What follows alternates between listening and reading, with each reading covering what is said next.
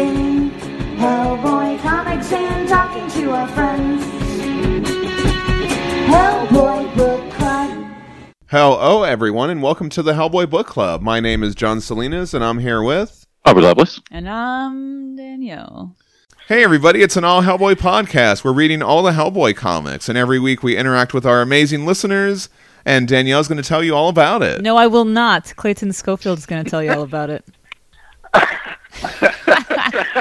Well, first, I guess Aubrey's going to tell us what we have to read, and then we go and read it, and then we come back, and then John sets us up, and Danielle, she likes to swear a bit, so if you're okay with that, I'm okay with that too, and we just dive right in. Clayton Schofield! Yeah, book club member. Yeah. Yeah, thank you so much, Clayton. That's another clip from our debriefing episode.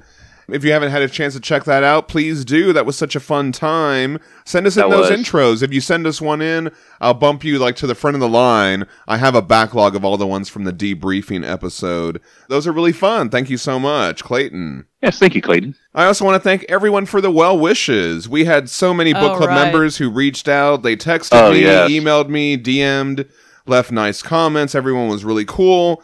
Sorry to leave you all hanging like that, but we couldn't do it, man. We had to go into emergency mode last week, and it didn't leave a lot of time to concentrate on anything like podcasting, but that's just life. So thanks again for coming back. It was awful. It was a little stressful, fucking things frozen and no power.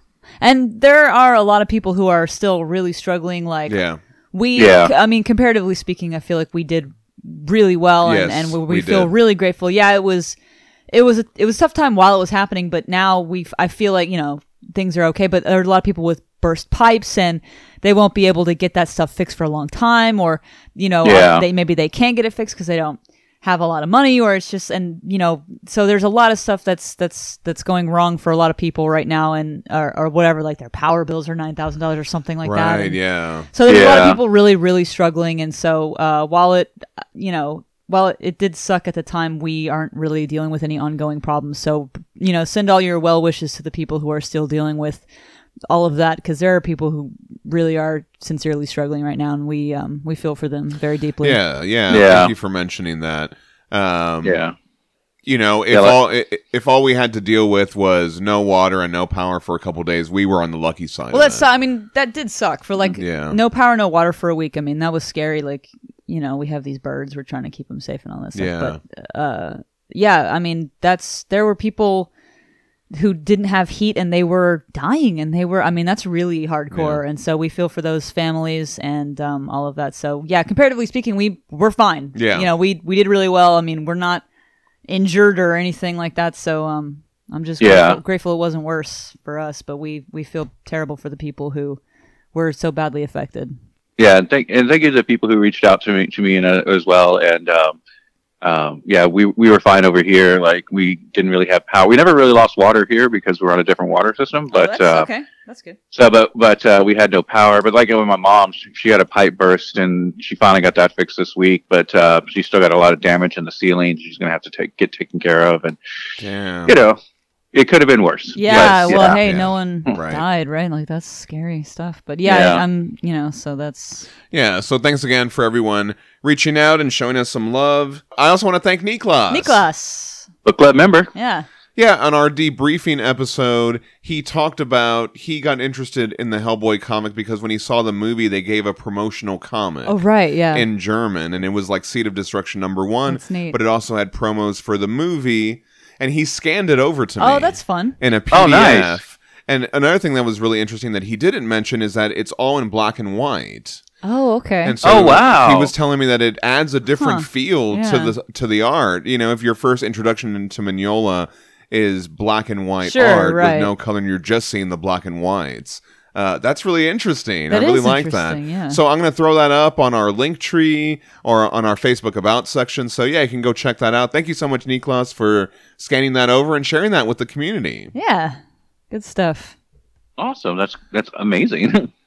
Lawrence Campbell also had a birthday. Hey, so Lawrence happy Campbell. birthday, Mr. Campbell. Book Club member. Birthday. Happy birthday. Birthday guy. Yeah, so you can check out Old Haunts. It's in trade paperback now. You can also buy signed and numbered prints from his online store and sketchbooks. Really good stuff. And going along with our artist friends, don't forget to order your signed and remarked copies of Stomped, issues 1 and 2 available in limited quantities on rossradke.com. All of our artist friends, we got Matt Strackbine over at The Letter Hack. Follow him there on Twitter and at Friends of Strackbine on Instagram. And I've been also checking out Jim Glenn Art. He's one of our book club members as well. Oh, okay. And he's got some really cool art up on his social media. So What's that social? How do you find that guy? Jim Glenn. That's Jim Glenn with 2 N's. JIGLENN.ART on Instagram. Yeah, so check out Jim Glenn, book club member. Yeah. All right, and now we're going to go on to our listener feedback. Get out trades and floppies. Get out hardback copies. Digital is fine. Read along in time. We had a message from Andrew Cheever. Whoa, Andrew Cheever. Book club member. Club member. He said, I stumbled across this weird little story and it made me think of something from the Mignolaverse. Okay. And he linked me this article called The Man in the Iron Cylinder. Have you ever heard of this? I have not. Okay, so this is in Liverpool after the Blitz in World War II. Oh, shit. These soldiers uncover a giant metal cylinder. Okay. And so over the next couple years, the cylinder just becomes like a minor part of the neighborhood. People use it as like a bench, or children are climbing on it and playing on it or whatever. On one end of the tube, there was like a crumpled, crushed part of it. Okay. And this one kid like was able to like look in there and he saw a skeleton foot. Okay. Okay. This thing has been sitting there for a couple years. Right. Oh, wow. So they open it up. Inside is an entire male skeleton about 6 feet tall, dressed in clothes of late Victorian style, and with a portion of hair still attached to the skull. A brick wrapped in burlap stood instead for a pillow. Quite naturally, they believed the body to be a victim of the Blitz, but this was quickly ruled out. The clothes and other remains strongly suggested that a recent victim should be ruled out anyway. There was a London Northwestern Railway notice indicating the arrival of goods dated June 27th, 1885, and a postcard dated 1885. There were 2 diaries for 1884 and 1885, but unfortunately they were illegible. There was also a gold signet ring inset with a bloodstone and hallmarked 1859 and 7 badly corroded keys. The left side of the skull was damaged, though the coroner would later conclude that this had happened post-mortem. Okay. An investigation was conducted, but the inquest into the matter ended with an open verdict of death by unknown means. Right. So they found a Victorian body in the 1940s in a giant metal cylinder. Interesting. Yeah. Wow. That is so cool. Yeah, so if you're interested in that, there are a lot more details on that. Just Google Man in the Iron Cylinder. So this happened? Or yeah, that's a real thing. That's a real thing that happened. That's a that you're real describing. thing that happened, and you can look it up. What the fuck? Wait, what the fuck? What? Yeah, thank you, Andrew Cheever. Someone needs to pull that into the Mignolaverse. That would be perfect. Jeez, let me think about this for a second. That's wild. We also heard from Hayden Orr. Hayden Orr. Book club member? Yeah, it's book club member. He said, I don't know if you guys were aware and had brought it up before, or if Mignola has talked about it before, but there is a real magical group, quote-unquote, of occultists in the late 1800s in London. It was called the Hermetic Order of the Golden Dawn, and it sounds very similar to the Heliopic Brotherhood. I don't know if Mignola took inspiration from this real-life group, probably. But it's interesting nonetheless. They even had some very famous people of the time as members during its short one, like Algernon Blackwood, Sir Arthur Conan Doyle, and even Aleister Crowley. Yeah, Aleister Crowley. Yeah. It's the whole thing. Yeah, so we have talked about the Hermetic Order of the Golden Dawn a couple times. It's come up. A book club member, A.T. Johnston. Oh, yeah. Book club member A.T. Johnston. He said that he surmised that the name Michael Mathers from The Visitor is a nod to MacGregor Mathers from the Hermetic Order of the Golden Dawn. It was also mentioned. I think we've talked about Aleister Crowley a couple times too. Yeah, we must have, right? A ton of times, but not the Hermetic Order per se. I thought we mentioned that though, did we not? Probably when we mentioned him, but also when we did the transformation of J.H. O'Donnell. Yeah. And all those flies come out, yeah. and they're all based on like different mystical people. I think 1 or 2 of them was members of the Hermetic Order of the Golden Dawn. I was able to go back. I searched through all my notes, and all these things came up. I was like, "Oh, here's all the places we talked about." All those weird boys. We also have a new addition to the Weird Dreams segment. Oh, okay, excellent. Let's hear it. Lay it on me. So, in response to Hayden's comment, Clayton Schofield said. Oh, Clayton Schofield. Book club member. That's right. Back in my university days, I took out several books from the school library about the Hermetic Order. I forgot what made me curious. After several days of reading this material, I somehow fell asleep on the sofa and was pulled into this crazy vivid dream, as if I was somehow summoned to a place on purpose by some weird force. Okay. Maybe I'm nuts and was just overtired from my studies, but it's something I still haven't forgotten.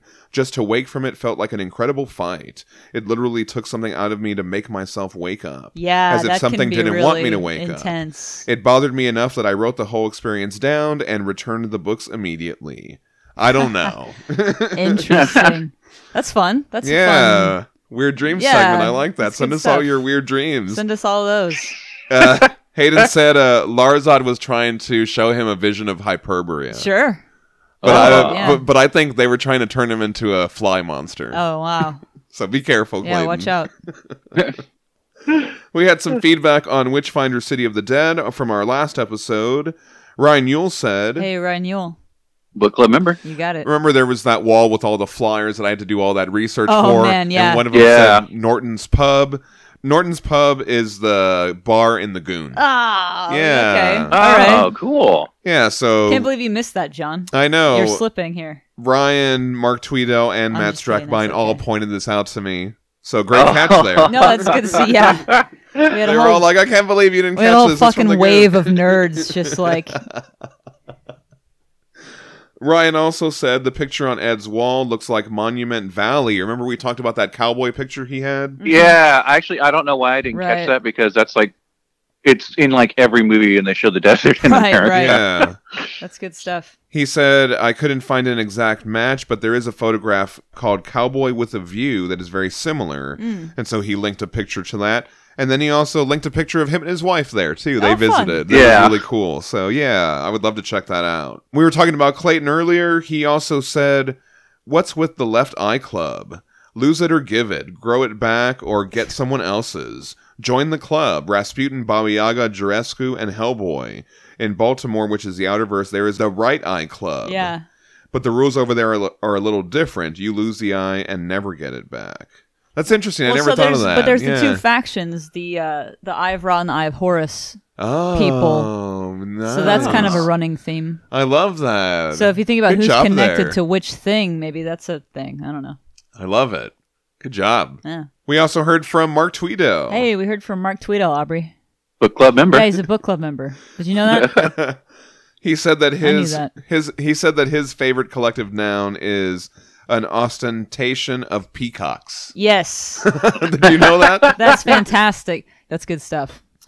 He was also surprised that I'm not caught up on all the comics. You know, I was looking at the reading order. From here on out, I don't think I'm caught up on any of this stuff. That's fun. You did that on purpose, though, to be more like, so that we could all read it together, right? Or did kind of. It kind of happened on. Maybe I said that it happened on purpose after the fact, but it was like you just sort of fell off. This is what happens when you do a podcast about Hellboy. Oh, okay. Is when you have free time to read comics, you want to read other stuff. Yeah. And so my Hellboy comics are building up, and I know that they are, and I have the book on my subscription box. When I go to Bedrock City, shout out to Bedrock City, my local comic book store. When I go pick them up, I bag and I board the comics and I put them with all the rest of the comics, but I haven't actually read them because you're like I'm going to read it anyway. In the back of my head, I'm like, I'm going to get to this stuff. I'm going to get to this and anyway. I'm going to thoroughly go through it with a fine-tooth comb. So why would I? Now I'm going to read, Little Bird or Silver Surfer or something else. That you know what sense. I mean? So anyway. You're going to get to it anyway, so you might as well just read other stuff. I've been enjoying Strange Adventures. Some of the new DC stuff that's been going on. Immortal Wonder Woman is pretty cool. So, yeah, check trying to, yeah. That's what happens when you do a Hellboy podcast every week. John, is that what happens when you do a Hellboy book club podcast? I have been enjoying Saga, and I got Kathy to start reading it too. Okay, nice, good job there. And also, I'm sorry. Oh yeah. Oh no. Yeah.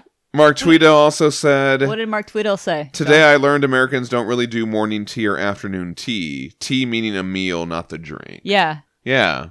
But he means, when he says tea, he means like a snack at like 4:00. Oh, okay. PM, right? Like that's tea-ish. I want to do that. Thereabouts. I want to have a 4 So PM I don't actually snack. really eat meals. I have like snacks all day. Yeah. I just snack all day long whenever I want all the time. Yeah. So I'm just snacking constantly. So I guess you could say I'm constantly having tea. Okay. But I don't call it that. I don't say, "Hey, we're just about to have tea." Right. What about you? If you're not from these places and you're from other places, are there different names for meals that are not like breakfast, lunch, or dinner? Are there other meal times and names for these meal times? I would like to know that. That's a great question. In Thanks for throwing China, that out is there like a snack time name like tea? Like, is there a thing there? Like in Brazil, is there? If you're a book club member, let us know. I usually only eat like twice a day, sometimes less. Yeah. What about other places in Europe? Is there a thing? Yeah. Tell us what that is. Mark also said regarding Witchfinder City of the Dead, I think the story must have been an interesting challenge for Chris Robertson since the timeline had already been established way back in Hellboy Wake the Devil #1. So I didn't really catch that. I'm so glad Mark pointed that out. If you go back to Hellboy Wake the Devil, which is like one of the first stories, there's this part where Kate is doing the debriefing. She's giving all the information and she says, quote, skip ahead to August 8th, 1882, Sir Edward Grey writes to Queen Victoria warning that a visiting nobleman named Jurescu is actually a supernatural being, plotting to establish a secret evil empire in England. August 19th, he writes that Jurescu has fled the country and refers to him for the first time as a vampire. I was like, wow, all that stuff is in there. Man. It's back there, and yeah, so this story is kind of built around that little blurb that Kate gives in that first story. So really cool, Mark. Thanks for pointing that out. They also talked about bad air. He said this comment is likely from the commonly held belief that sickness was spread through bad air. Although it had been disproven in the 1860s, it would have taken decades for germ theory to catch on. Yeah. And he linked decades or... Still now, people do not believe it. Still. Well, I was laughing at this definition he linked. The miasma theory is an obsolete medical theory that held that diseases such as cholera, chlamydia, or the Black Death were caused by a miasma, a noxious form of bad air, also known as night air. The theory held that epidemics were caused by miasma emanating from rotting organic matter. I mean... And I started thinking, like... Please don't let this become a thing again. Oh, God. Listen, that reminds me of the whole deal where people were talking about humors and shit. Oh, okay, right, yeah. You have, like, bad humor. Your humors are bad. Yeah. You just need some essential oils on those. Yeah, you need some essential oils in there for sure.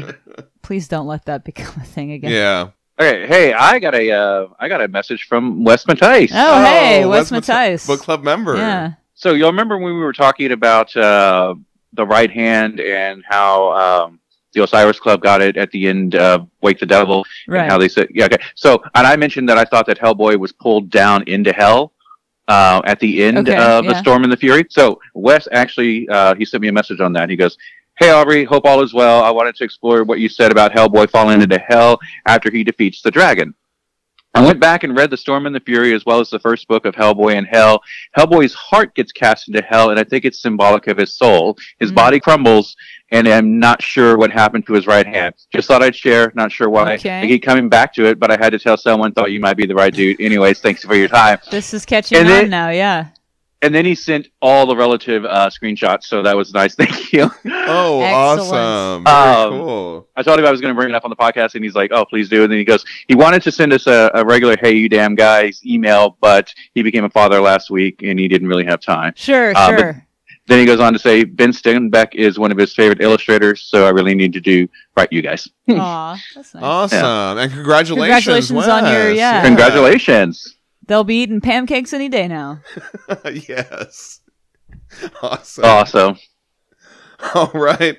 Now we're going to go on to our book club episode for the week. This week we're discussing... Witchfinder. We're discussing Witchfinder.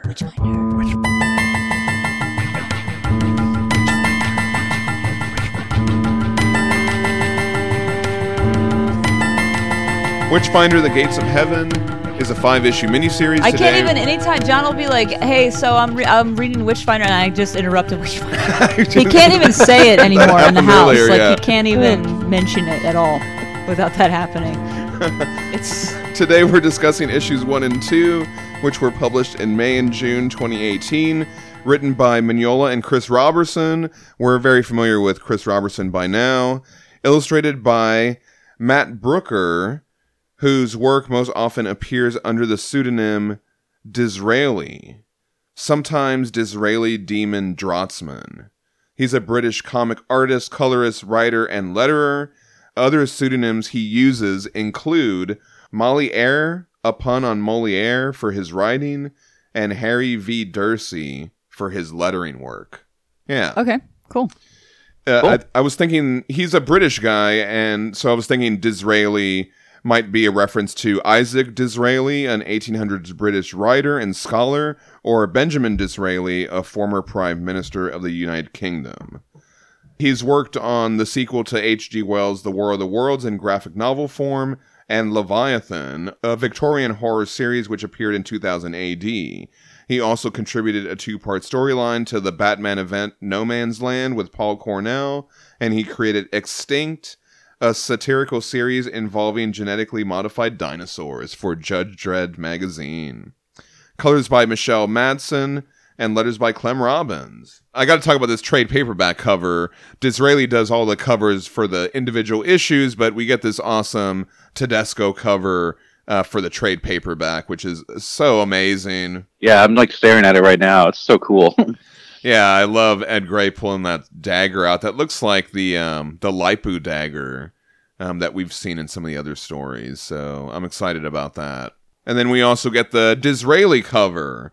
And I wanted to talk about this because, I went back and looked at the Ben Stenbeck, Ed Gray, and stuff like that. And he has scars. But I guess I just never really noticed it as much until this artist. Yeah, you really notice it with this artist. Really I don't know, there's something where they really stand out and they kind of look like the way scars really do. Yeah. They kind of have like that pinkish raised skin, you know what I mean, and stuff like that. So, on Ben Stenbeck, they're just kind of like black marks on his face. Right. And they kind of almost just look like shadows. Well, I guess credit the colorist then with this because really Michelle Madsen. Yeah, you got it. Really cool effect. I like that. We open in London, 1884. This is the next year after City of the Dead. So I like that these stories are taking place back to back. And we see the yeoman guarding the door.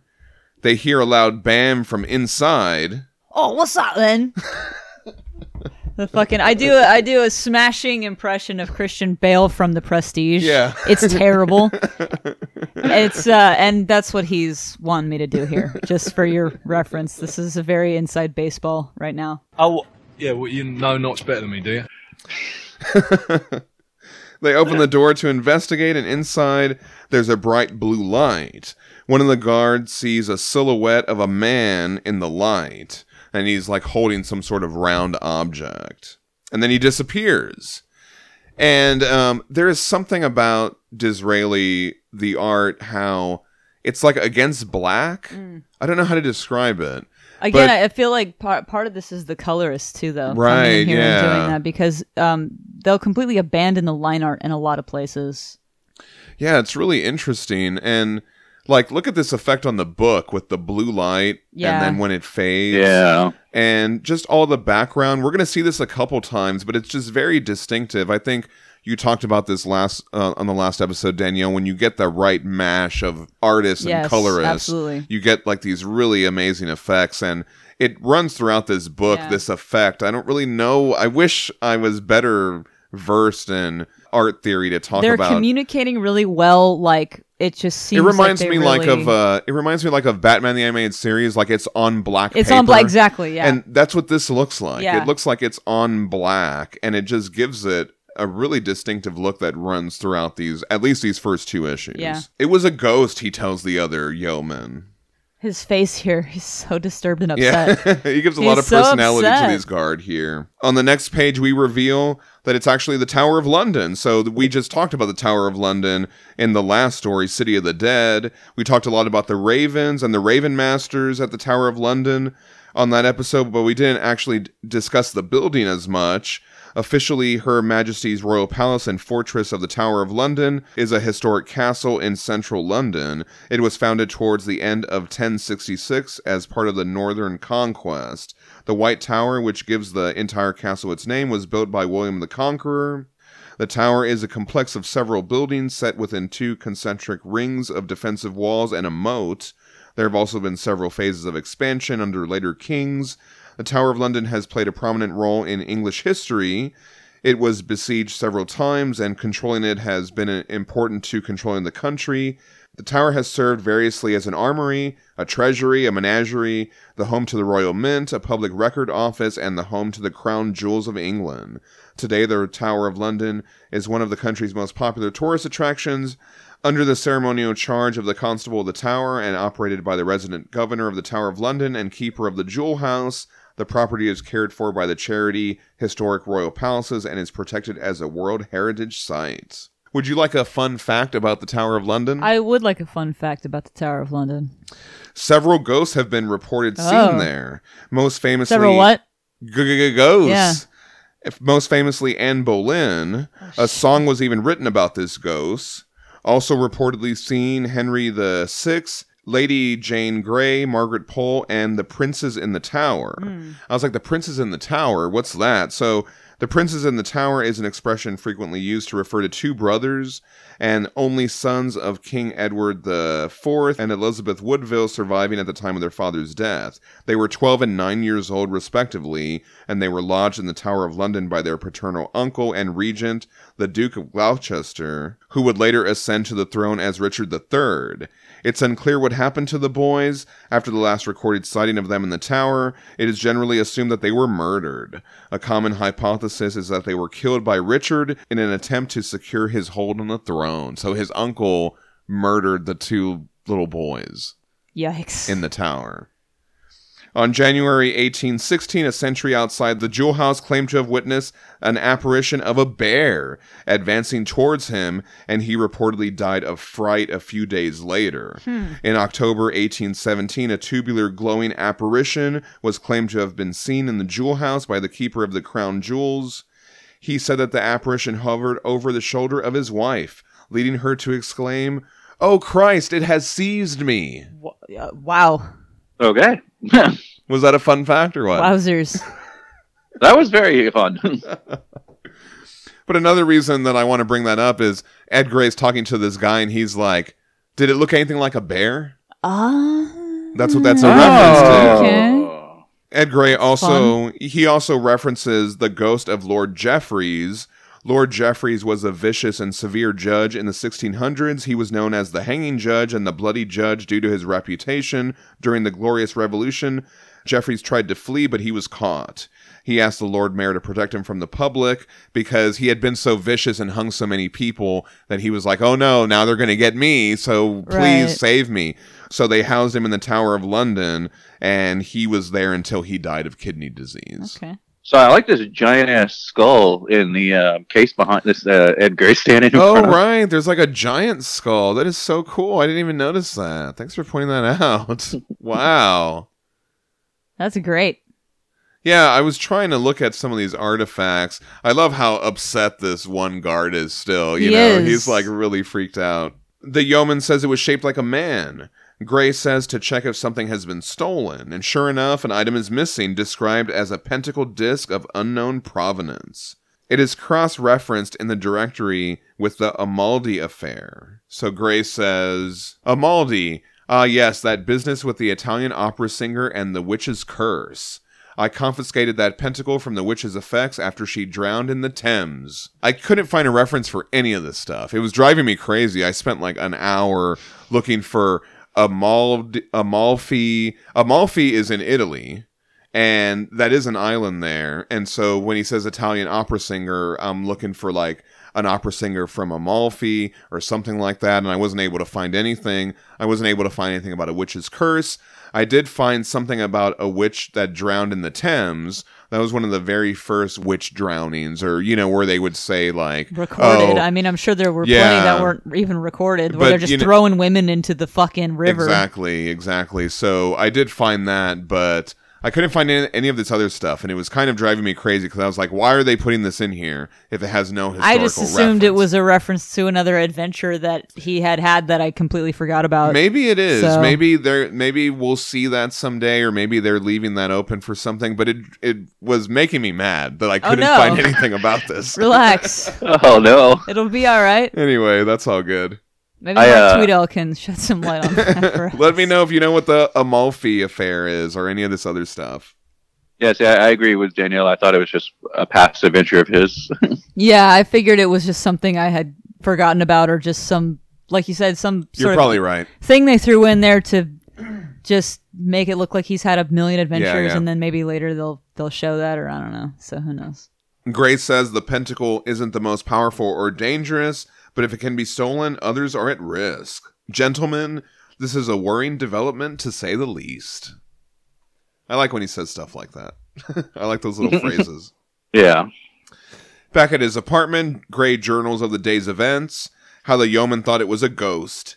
Stuff and nonsense, Gray says to himself as he's stretching in the chair. I love that panel right there where he's like, stuff and nonsense. Oh yeah, it's really good. But like the bookcase, you see, like this is what I'm talking about. That's like that same kind of effect that we saw. I really love that. This is where it started to stand out to me. Yeah. And I was like, oh, okay, this artist is really doing something here, and it's like I'm starting to pick up on it. I really like that a lot, yeah. I wonder if it's like, because I haven't looked at the sketchbook or anything. I'm wondering if it's just something like the artist and the colorist got together and be like, hey, so when you do the shadows, make everything black, but then turn the line art into the color.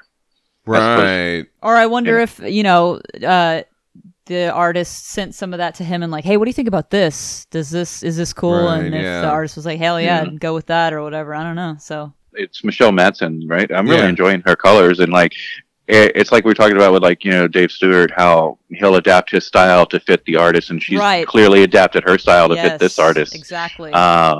She's got good communication, like stylistically, like, and I'm sure it's true that they're talking to each other about it and getting together on that, but that's not even what I'm talking about when I just mean like when the art informs the colors and the colors inform the art, and it seamlessly kind of pick up on it, like the way Dave Stewart and Mike Mignola, I mean, I'm sure that they both just kind of get it and they just go with it, and it's always right. For the most part, it's going to be good. Exactly. So it's like having a really good jam session. That's kind of what it feels like when you're looking at this art. Yeah, it's good stuff. I like that. Just real quick, he's dipping a pen in an inkwell here. Oh yeah. So it's like he tried the newfangled thing and was like, I'm gonna go back to the thing I'm used to. You're right. Well, you've been paying attention to the pen through line. Whomst amongst us though hasn't tried a new different style of a thing and been like, I'm gonna stick with my old thing. I like that one a little bit better, right? But he could actually just be filling up the reservoir in the pen, because that's how you do it. You would. Oh, is that how you do it? Okay. It has like the lever on it, and it will suck the ink out of the well. I don't see a lever though. Well, it's probably on the back side. Okay, all right. Because you would lift it with your thumb, wouldn't you? Sure, we'll go with that. That's probably maybe that's what it is. Maybe that is what it is. Let us know what you think of the listener feedback. But I like his inkwell and the nib. I like that that's in the foreground. I think that's a really good shot. Yeah. It's cool. Well, I like that they are including that in here because it's been really prominent so far. Yeah. So I'm digging that. It could also be like he carries around the one with the reservoir when he has to use it out in the field. But when he's at his desk, he wants to be a little more formal with the inkwell. Sure. Yeah, absolutely. But it's like I just really like the aesthetic of that, and I like that we see him using this so often. It's awesome. Yeah. Anyway. In this shot, old Bailey comes in. Good old Bailey. Good old Bailey. With the Times paper. And as he gives it to Gray, he says, judging by the headlines, it would appear that Greenwich has been chosen to be the global prime meridian, as if London wasn't already known to be the center of the civilized world. So I did have to look this up. In 1884, the prime meridian was defined by the position of the Large Transit Circle telescope in the Meridian Observatory. The transit circle was built by the 7th Astronomer Royal Sir George Biddle Airy in 1850. The crosshairs in the eyepiece of the transit circle precisely defined longitude 0 degree for the world. Before this, almost every town in the world kept its own time. There were no national or international conventions which set how time should be measured, or when the day would begin and end, or what length an hour might be. What the fuck? There were two main reasons for this choice. The first was the fact that the USA had already chosen Greenwich as the basis for its own national time zone system. The second was that in the late 19th century, 72% of the world's commerce depended on sea charts, which used Greenwich as the prime meridian. So they just decided this is going to be it. Wild. I've never even thought about that. Yeah. Before. Oh, that's like anytime you hear anything referred to as Greenwich Mean Time, that's what they're talking about. But I just mean I've never thought about, like, what was it before? Like, everybody was just doing their own thing, man. Let's go back to that. I'm just curious. It is kind of weird how everybody was using their own times, and they had to nationalize the time zones just to get the trains to run on time here in the States. Yeah. Wow. Right, yeah. Wow, man. Everybody, it's this time from now on. I guess. Except for when you have to set it forward or backwards. Freedom of speech. I get to pick my own time. Oh, man. You can't tell me what time it's supposed to be. Yes. Only God can tell me what time it is. Oh, that took a left turn. You're trampling my freedoms by telling me what time it is. I will decide what time it is for myself. I'm going to have my sundial out here. Freedom of speech. And that's what's going to tell me what it is. Except when it's overcast, then I'm just not going to work. You believe in the sun? Yeah, okay. Aubrey believes in the sun, everybody. This guy over here. No. You won me over. I would love to see this, though. Can you imagine the chaos? Just the fucking chaos of it all. But back to our story here. Ed Gray is looking at the newspaper.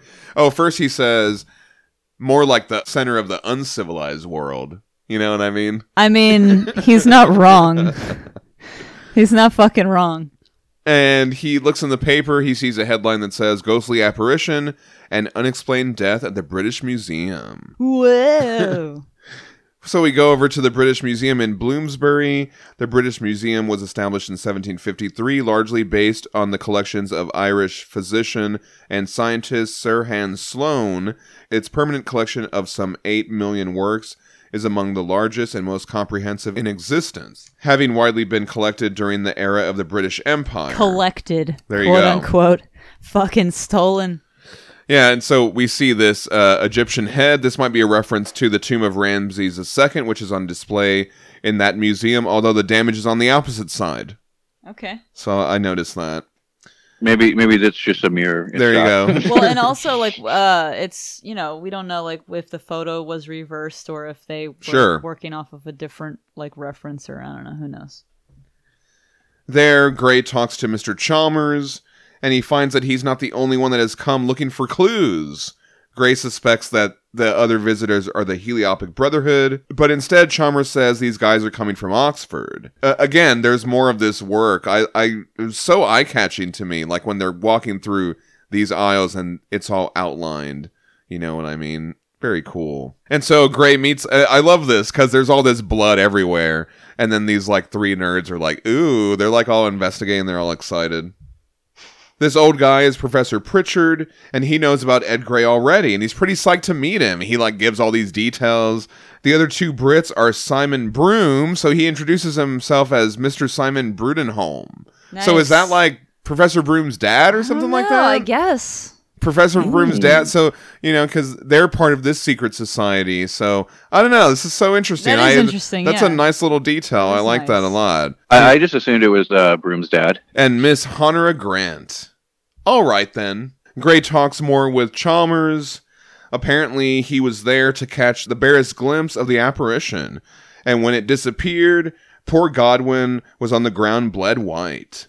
Gray notices the dust is in uniform on a nearby shelf. I like this little thing. It's almost like a Sherlock Holmes. He's like, oh, there's a little circle where there's no dust here. Something's missing. Chalmers goes to check the ledger, and Pritchard, the old guy, tells Gray that his crew have investigated too, and they're happy to offer their services to Gray. Gray's like, yes, well, yeah. And there are so many details here in the background. You know, I did some limited looking. I did try to look for whatever this weird fish statue thing is, because that reminded me kind of A, but it almost looks like it has like a right hand of doom or something on it. So I was wondering about that. There's some cool masks. I looked for this statue. I couldn't find it, the statue that's missing the arms. Yeah, there's a lot of cool stuff back there. Let me know if any of these are based on real things. Look at this weird rabbit thing. Are you looking at this? What? It looks like two Furbies stacked on top of a goblin. It does kind of look like that. What is that? I just told you what it was. I don't know. It's pretty cool though. Isn't I do like weird? this. I like this a lot, actually. I would like to. You know, who should make that? Skeleton Crew should make this for sure. Do you see it, Aubrey? I do now. Oh my god, that's hilarious. I like this guy. I like this guy too, right here. What's this guy? Yeah. That actually looks like maybe like an Aztec thing or something. I don't know. I mean, all these things kind of resemble something. These are great. Like this head down here, doesn't that kind of look like Darwin? Oh, I was looking at the two figures above the head. That kind of reminds me of Hellboy's brother and sister. Oh, okay. Okay. Yeah, there's a lot of cool stuff back there. Yeah. So Chalmers finds what's missing. He says, it's an artifact recovered in the Assyrian tomb by the Arbuthnot expedition. So this might be a reference to Admiral Mario Arbuthnot from 1794. He was a British admiral who commanded the Royal Navy's North American station during the American War for Independence. There was also Michael Arbuthnot in 1974, but that would have been way after this story. But it might be like in terms of the writing team or something, because he was like an actual archaeologist. I thought that might be more in line with this reference. Anyway, I like the look of this item, too. It kind of goes with that golden pentacle item that they found earlier. Back at St. John of the Cross Hospital, we're back with Ed Gray's crew. We've got Mr. Silk having his tea and cake. We got Dr. Manley and Lewis. Gray says, I must say, Mr. Silk, it is somewhat galling to have only learned about the case by pursuing the bloody newspaper. Steady on, Gray, Silk says. We would have brought you in on this in good time. As it happens, I thought that fell within your bailiwick. As soon as we began the autopsy, Lewis says, and then Manley's like, I made that suggestion first, Dr. Lewis, if you recall. So I really like this because the same thing happened in the last story. Yeah, they're always trying to one-up each other. Exactly. It was so funny. I like this little through line of the two doctors always trying to be better than the other. Gray asks what caused the victim to be bled white. Then we get this grisly discovery on the next page. Ugh. Yeah, the victim's hands have been chopped off. Good Lord, Gray says. Jeez. Lewis and Manley also explain that the actual hands were not recovered. And suddenly Ms. Goad comes in with a rather important message for Gray. And I like this because he's all grumpy at first. He's like, who would require my? And then he's like, no. That face he makes is great. Yeah. It's the Queen, right? Her Royal Majesty. This is Queen Victoria, and Disraeli does a good job of... So he draws it exactly like Your her. Royal Highness. Your Royal Highness. Sorry. And but it's the first time you're addressing the sovereign, it's Your Royal Highness. Here he says Your Majesty, so I don't know if that's like changed or if it's an oversight or like, I don't know. They've had other scenes together. No. The first time, anytime you go...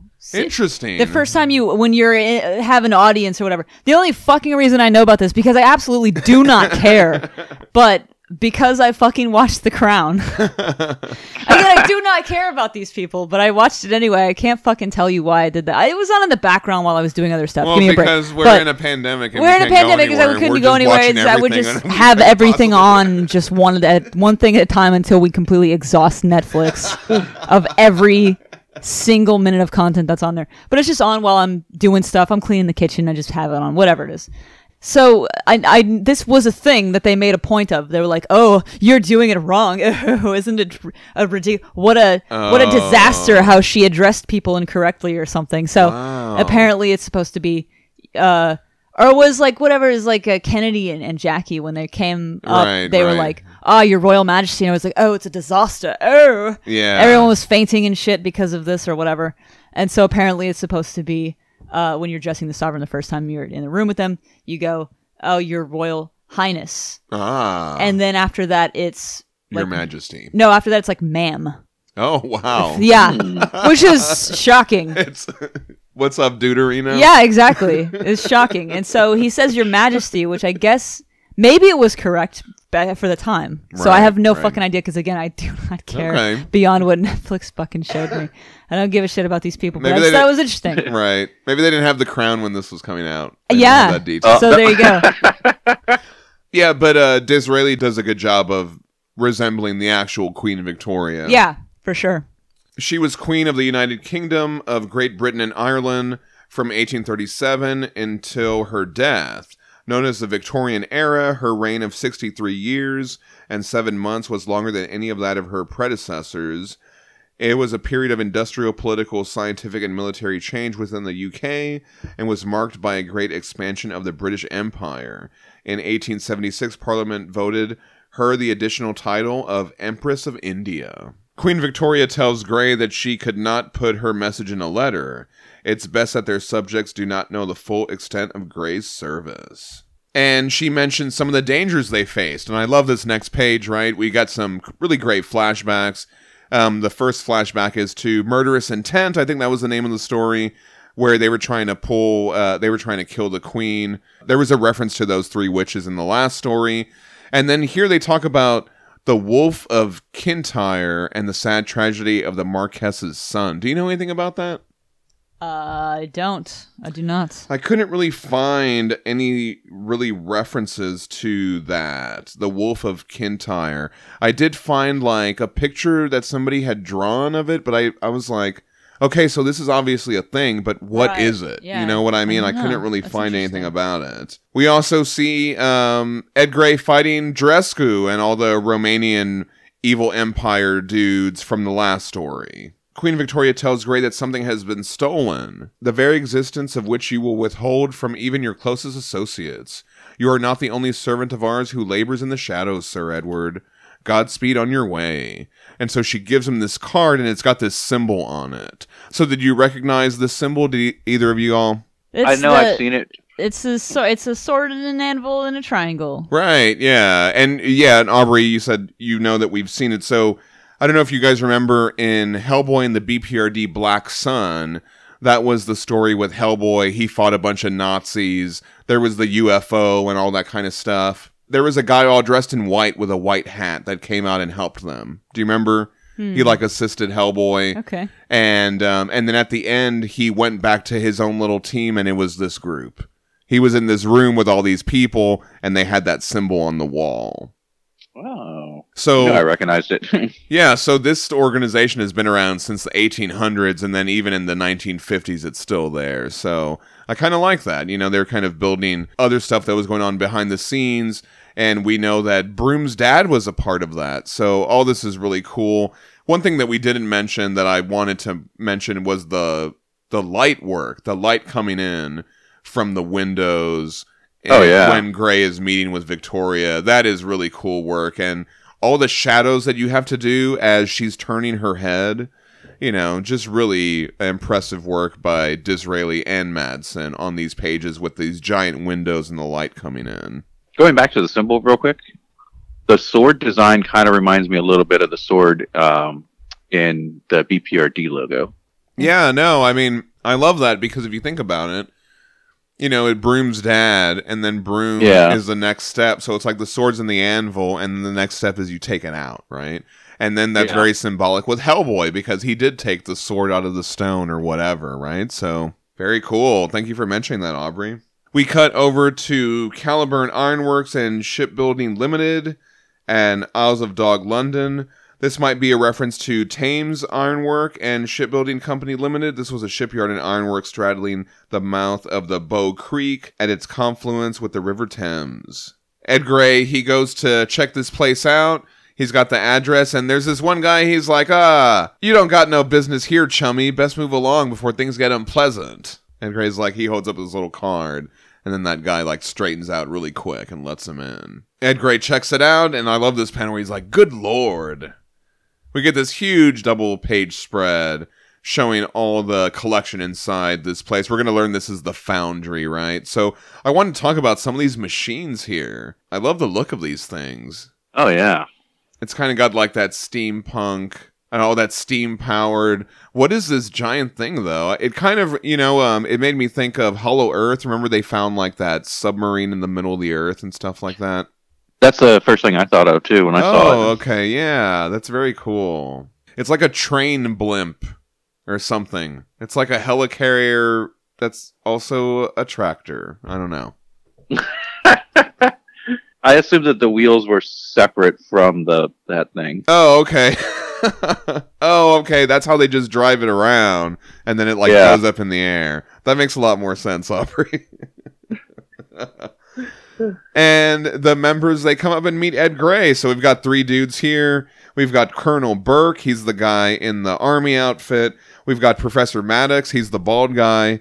And then we've got Major Singh. They all introduce themselves to Ed Gray. Welcome to the Foundry, Burke says. I'm digging Burke's mustache. Yeah.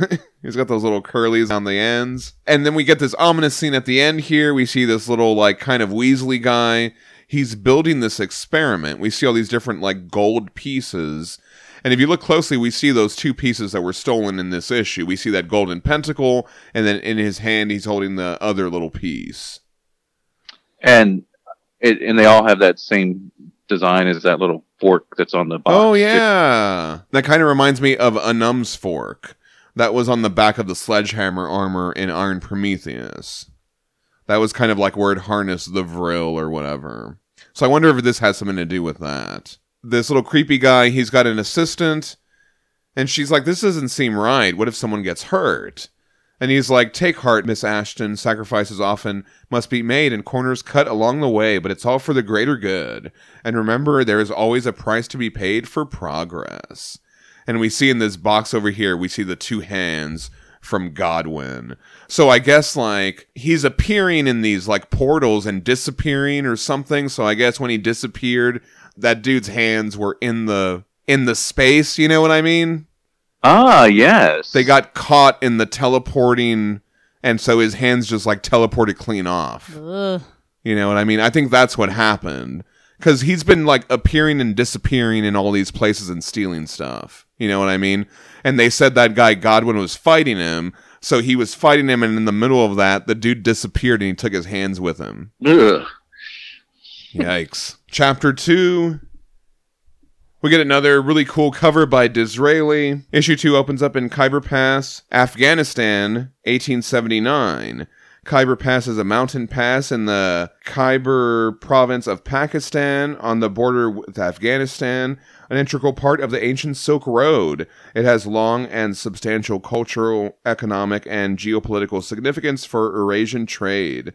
Throughout history, it has been an important trade route between Central Asia and the Indian subcontinent, and a vital strategy military choke point for various states that came to control it. We see some military personnel checking caves for rebels. At this time, the Khyber Pass was part of colonial India. These guys look like kind of colonial guys. And this one guy is Colonel Burke that we met in that at the end of that last issue. And we see he falls through the cave floor below. And he's astonished by what he finds. And again, the light work between these 2 artists, Disraeli and Michelle Madsen, I don't know if they just created so many moments where it just really shines, but it seems like the book really highlights this light and dark thing that they're doing here. Yeah. So when Burke falls down there, he finds these like massive machines, these steam-powered machines. They remind me of the machines from Hollow Earth again, like the ones that the proto-humans made and stuff like that. He tells the guy to send word back to base that we need a team of sappers. I had to look that up. Sappers are combat engineers, a combatant or soldier who performs a variety of military engineering duties, such as breaching fortifications, demolitions, bridge building, laying or clearing minefields, preparing field defenses, as well as working on road and airfield construction. And he says for them to bring along a block and tackle. That's that mechanism consisting of ropes or one of more pulley blocks for lifting or pulling heavy objects. I didn't know what that was. He also said toot sweet. Do you know what that is? I just thought it was like slang for like hurry up or ASAP or something like that. Yeah, it's something like that. Yeah, no, it does mean, it means like right now, hastily. Right away. This term arose in the First World War when American soldiers were sent overseas to mingle with foreign allies for the first time. Toot sweet is a mangled version of the French phrase tout de suite, which means immediately or right away. Right. So they heard them saying that, and then they just made a mangled American version of it, and then it became an actual thing. Okay. So that's kind of how Colonel Burke got involved with all this stuff, right? It started with that one thing. So Colonel Burke, he brought the machines back, and Professor Maddox says the artifact is ancient but remarkably sophisticated.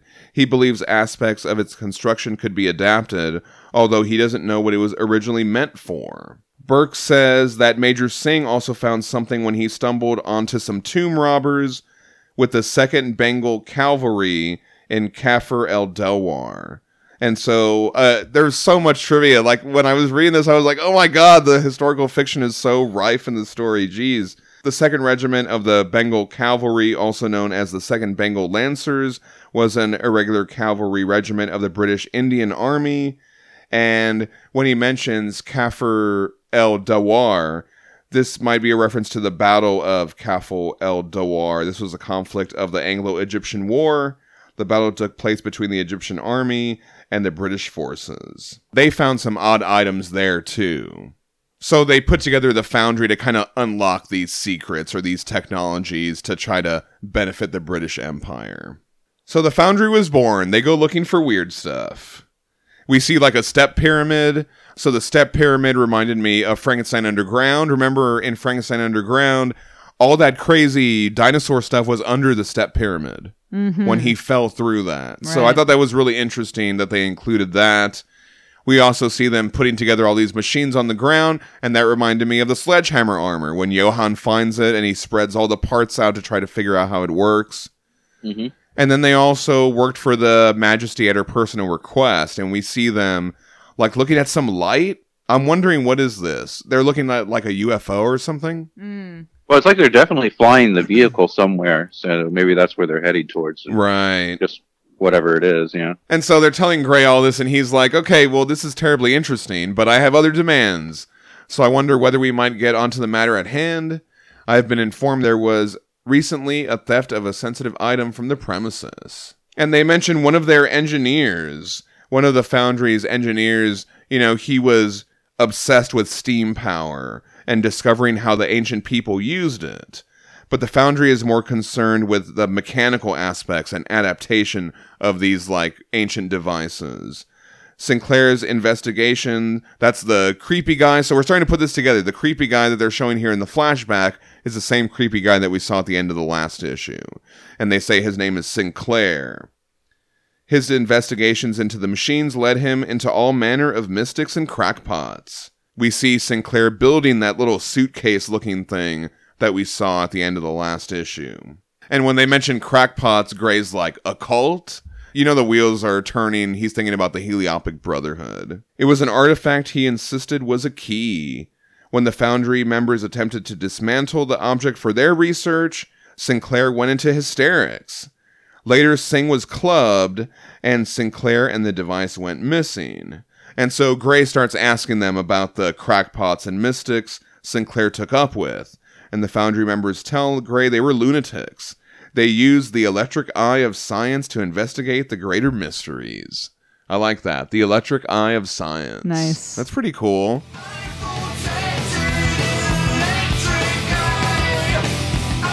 Electric eye. Gray's like, oh, I know who those lunatics are. I'll pay them a visit. And Colonel Burke says since it's the Foundry's business, one of them should go with him. And so Singh volunteers, and Gray says, by all means, gentlemen, I welcome the assistance. I love that. He's like, hey, I'll use all the help that I can get against these crackpots. Amazing work here on the following pages, again, by Disraeli and Madsen. I just really love these scenic views that they do here. On the following page especially, we see Gray and Singh in the horse-drawn carriage, and they talk about Sinclair. Singh says he didn't expect that Sinclair would be the kind to strike someone from behind. But Gray says, we never know what our fellow man is capable of until after the fact. I like that line. That's really cool. Gray and Singh arrive at the Universal Temple of the Heliopic Brotherhood of Ra in Piccadilly. It's so pretty. I know. Oh my God. Beautiful. It's outstanding. I really like all this. It's something. Yeah. Yeah, so Piccadilly is a road in Westminster, London. It's just under 1 mile in length, and it's the widest and straightest streets in central London. The street has been a main thoroughfare since medieval times. There are many cultural references to this street in songs and works of fiction, including The Importance of Being Earnest by Oscar Wilde and Bram Stoker's Dracula. This is the Scientology of the time. Oh, yeah, absolutely. You know what I mean? Of the 1800s or whatever, right? This is the... It's a statement, that's for sure. Inside, they are met by August Swain, a.k.a. Liam Neeson. He's back. And he's all extravagant in his like little palace here. The dude standing behind him wearing a mask. Yeah. Well, remember in the Service of Angels, some of them wore masks like that. Oh, right. Swain's like, an unexpected guess. I guess you want to join us now? Because remember, he tried to offer Ed Gray a spot in the Brotherhood for him in the last story, City of the Dead. And Gray says, far from it. But he also says he hopes they can come together towards a common cause like they did before. So they start giving Swain all the details. And I love this. He's really interested at first. He's like, oh, he seems pretty game on. But then they give the name Aldous Middlegard Sinclair. That's that creepy guy. And so I had to, of course I had to take apart this name. Aldous makes me think of Aldous Huxley. Yeah. Author of Brave New World. Middengard. There is the Middengard worm. This is a gigantic worm-like monster that was under the care of Amarantha in Court of Thorn and Roses, the first book in an adult fantasy series of the same name by Sarah Maas.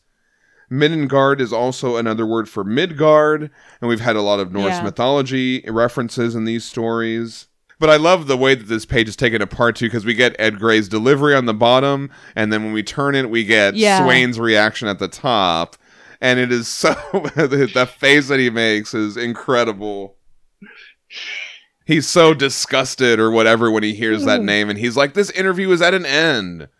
I'm sorry, gentlemen, but I will not be able to assist you. Good day to you both. And Gray's like, Swain, do you know? I said good day, sir. Good day, sir. It made me think of 1971's Willy Wonka and the Chocolate Factory, starring Gene Wilder and directed by Mel Stewart, based on the Roald Dahl book. There's a scene at the end where he says almost that exact line. Oh, right. I said good day. Yeah, so they point Gray and Singh out of there. And I love this expression on Gray's face because he brought Singh there thinking like, hey, maybe this guy will help us. And they're leaving like, I don't know what that was about. Outside, Singh says, hardly the behavior of a man who has nothing to hide, wouldn't you say? And Gray's like, I should have known that they would have been mixed up in this business. If they've anything to do with your missing man, Major, I will assure you they will be held to account. He keeps telling him that. You will be held to account. I want to see when it's going to happen. Are they going to finally have Gray take down August Swain at some point? I want to see that happen. Me too. Back at Gray's pad, he journals some more. He and Singh will continue their search tomorrow. And Gray's also thinking about his other mission, the ghostly thefts at the White Tower at the British Museum. So I thought this was kind of weird. Like, he he doesn't understand that they're connected yet. I thought that he would have put that together. Yeah, he really should have by this point. And again, that kind of light and dark work, the black color with the line standing out is really amazing. I love the way it looks on this page. So much little detail there, like in the bookshelf and everything. I was trying to look for the tiny cow. I didn't see it in this issue. There are several spots where they show his desk, and I didn't spot the tiny cow. Oh, right. Unfortunately, I was like, where's the cow? Maybe put it in a drawer. Yeah. Bailey comes in, and he says there's someone to deliver a personal message to him. Even stranger, it's a little girl who won't even talk, and she refused to hand the note over to Bailey. And so Gray goes down there, and this little panel of the girl framed in the doorway is so ominous and cool. Again, the color work and the art is really amazing. It's very freaky. Yeah. So I love the expression on this girl's face. There's something funny about it. I know it's not supposed to be funny, but she's just like completely out of it. He like takes the paper out of her hand. She doesn't even, there's no expression, right? He opens the note and it has the Heliopic Brotherhood symbol on it. Your presence is requested at Glarin Manor at your earliest possible convenience. And Gray is so outraged by this, and he grabs a little girl, and he's like, who sent you? He's like all shaking her. I thought this was so funny, how mad he gets at the little girl here. And then she just kind of snaps out of it, right? And she's like, oh, you're hurting me. And he's like, oh, it's all right, little one, but she already runs off. And then he tells Bailey, again, inform the cook she needn't bother with dinner. It appears I'll be out this evening. It seems like that's a common thing, he's like, where he has to tell Bailey that. I kind of like that. But I just imagine the cook is sitting there maybe she's almost ready with dinner or something. And he's like, damn it, again? Or, ooh, at least I get to take home something good to eat for me and the family. That would be cute, though, just a panel of just an exasperated cook. Yeah. We need that one panel. Well, it's a very Batman Alfred situation. Yeah. Where he's trying to get him to eat a sandwich or something, and he's like, no time, Alfred. I have to go fight crime. Oh, and Christian Bale is also Sir Edward Grey, too. I know. Yeah, that's perfect. Yeah. Let's have Michael Caine as Bailey. Sir Michael Caine. There you go. Oh, you know what? This is so weird. This is so random. I was listening to a podcast about World War I today. There is a real Sir Edward Grey. Oh, wow. Okay. That's fun. I never thought to look that up. Like, hey, I should look this up, too. That's fun. There's a real guy that was named Sir Edward Grey. Nice. And he was a military guy. Was he a paranormal investigator? No, I don't think he had anything to do with that. Oh, well, that's, Maybe I'll bring that up on the next episode. I should have researched that before I brought it up. Well, no, I mean, you can bring it up now and then talk more about it next time. Somebody will write in some listener feedback. There you go.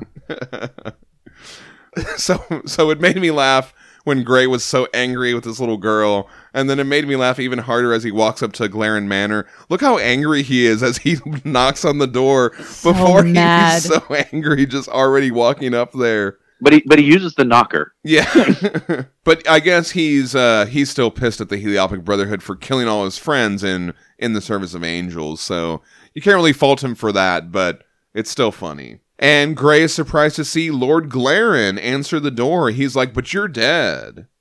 So, I don't know if you guys remember Lord Glarin. He's come up a couple times in these stories. I always remember him because he has those little hair horns. His hair does those little horn things. Oh, right. So he's the guy that unwrapped Panya in that flashback in Garden of Souls. He was the one that unwrapped her where she came alive. He took Panya under his wing and was teaching her to read and write and about English society, and he moved her into his estate, kind of sheltering her. At some point, Lord Glarin caught the attention of Ed Gray, and he fled to America, and then Gray followed him there and ended up with Morgan Kaler, and that was lost and gone forever. And in that story, they ended up killing Glarin. Well, Morgan Kaler, a.k.a. Kurt Russell, shot Lord Glarin, and then when they went to go investigate the body, he was a zombie under the control of the witch heiress. Do you remember all that? Yes. Now, I do. So Glarin takes him inside. He's like, well, no, I'm his brother, Michael Glarin. And Gray's like, you have a remarkable resemblance. And he's got his own little butler, Percy, that comes checking in on them. And Glaren's like, oh, she said you'd be coming. That's what he says. He's like, she said I should expect you at this hour. No idea why I had a reason to doubt her. And so Gray wants to know what he's doing there. Why did they summon him here? Glaren says, because she wishes to see you.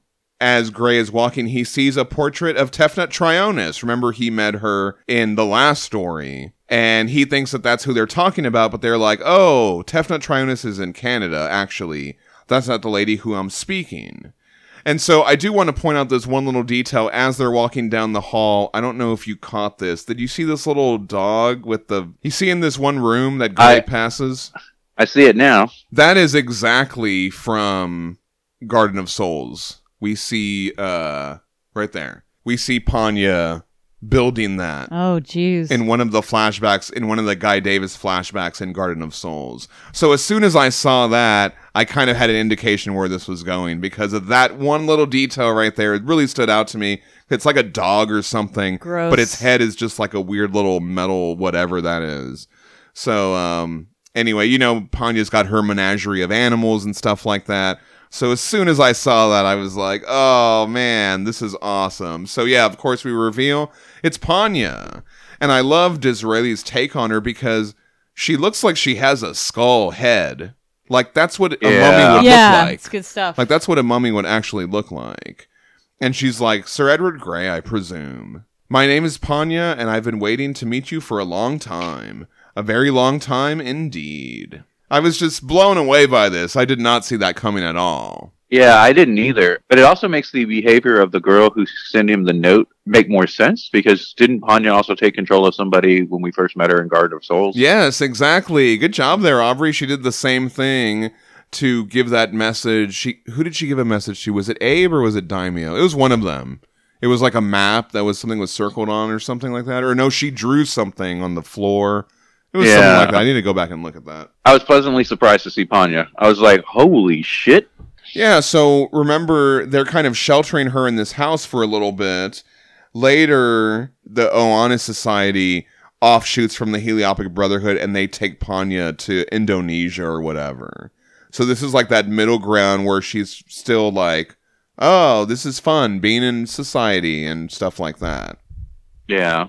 Having my experiments. I do love all the hieroglyphics and stuff like that, it's awesome. That she would like choose that to adorn her place or whatever. This chair that she's sitting in is so interesting. I couldn't really find what that chair is, but it really caught my eye.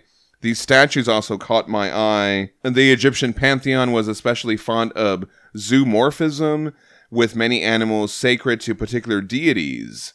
Cats to Bastet, ibises and baboons to Thoth, crocodiles to Sobek and Ra, fish to Set, mongoose, shrew, and birds to Horus, dogs and jackals to Anubis, serpents and eels to Atum, beetles to Kefra, and bulls to Apis.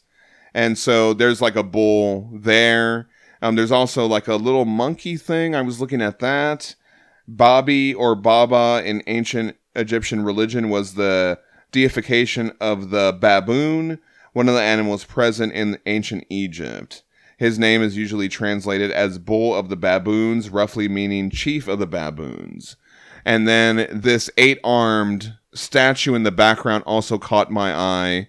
I was thinking that might be Shiva or Krishna, but it could also be Durga, which we know was referenced with Ashley Strode, right? Durga is the goddess that she calls upon to give her strength. So I just love all these references, and I was trying to think of how they could tie into some of the other stories that we've read. Cool. So what'd you guys think of this story? What'd you guys think of the art? Well, obviously, great story. I'm definitely intrigued. The art took me a little off guard at the beginning, but once I kind of got into the story, I just really enjoyed it.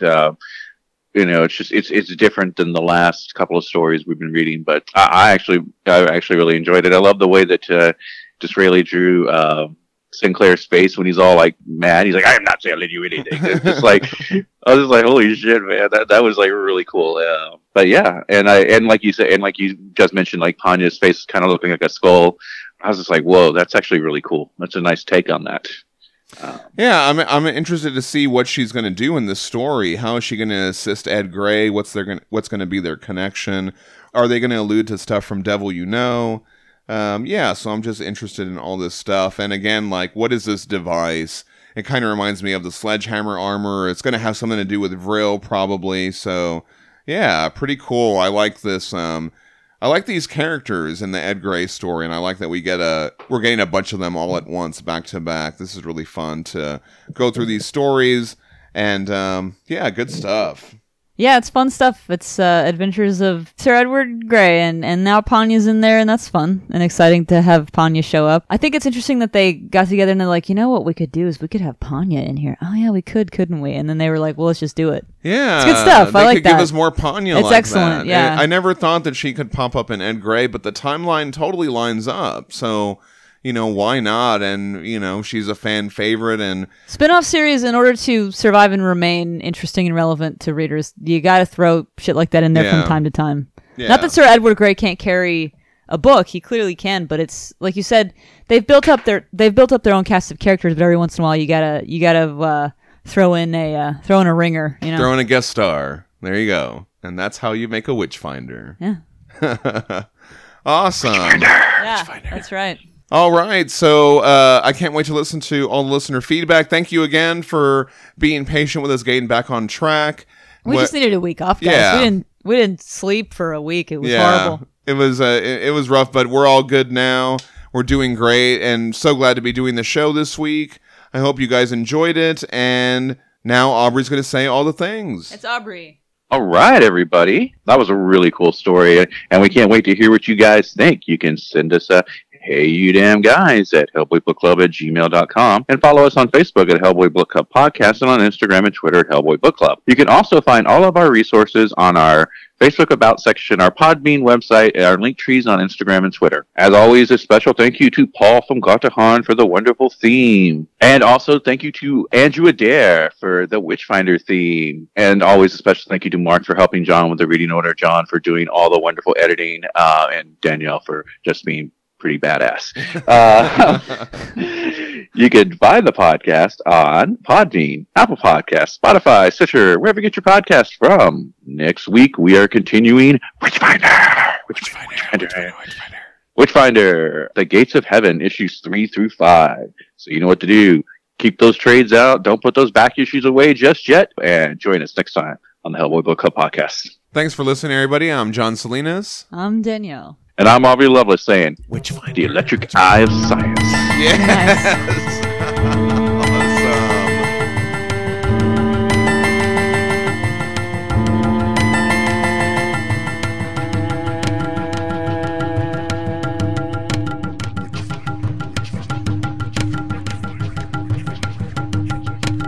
Awesome. That's not my particular Hinkle Pink.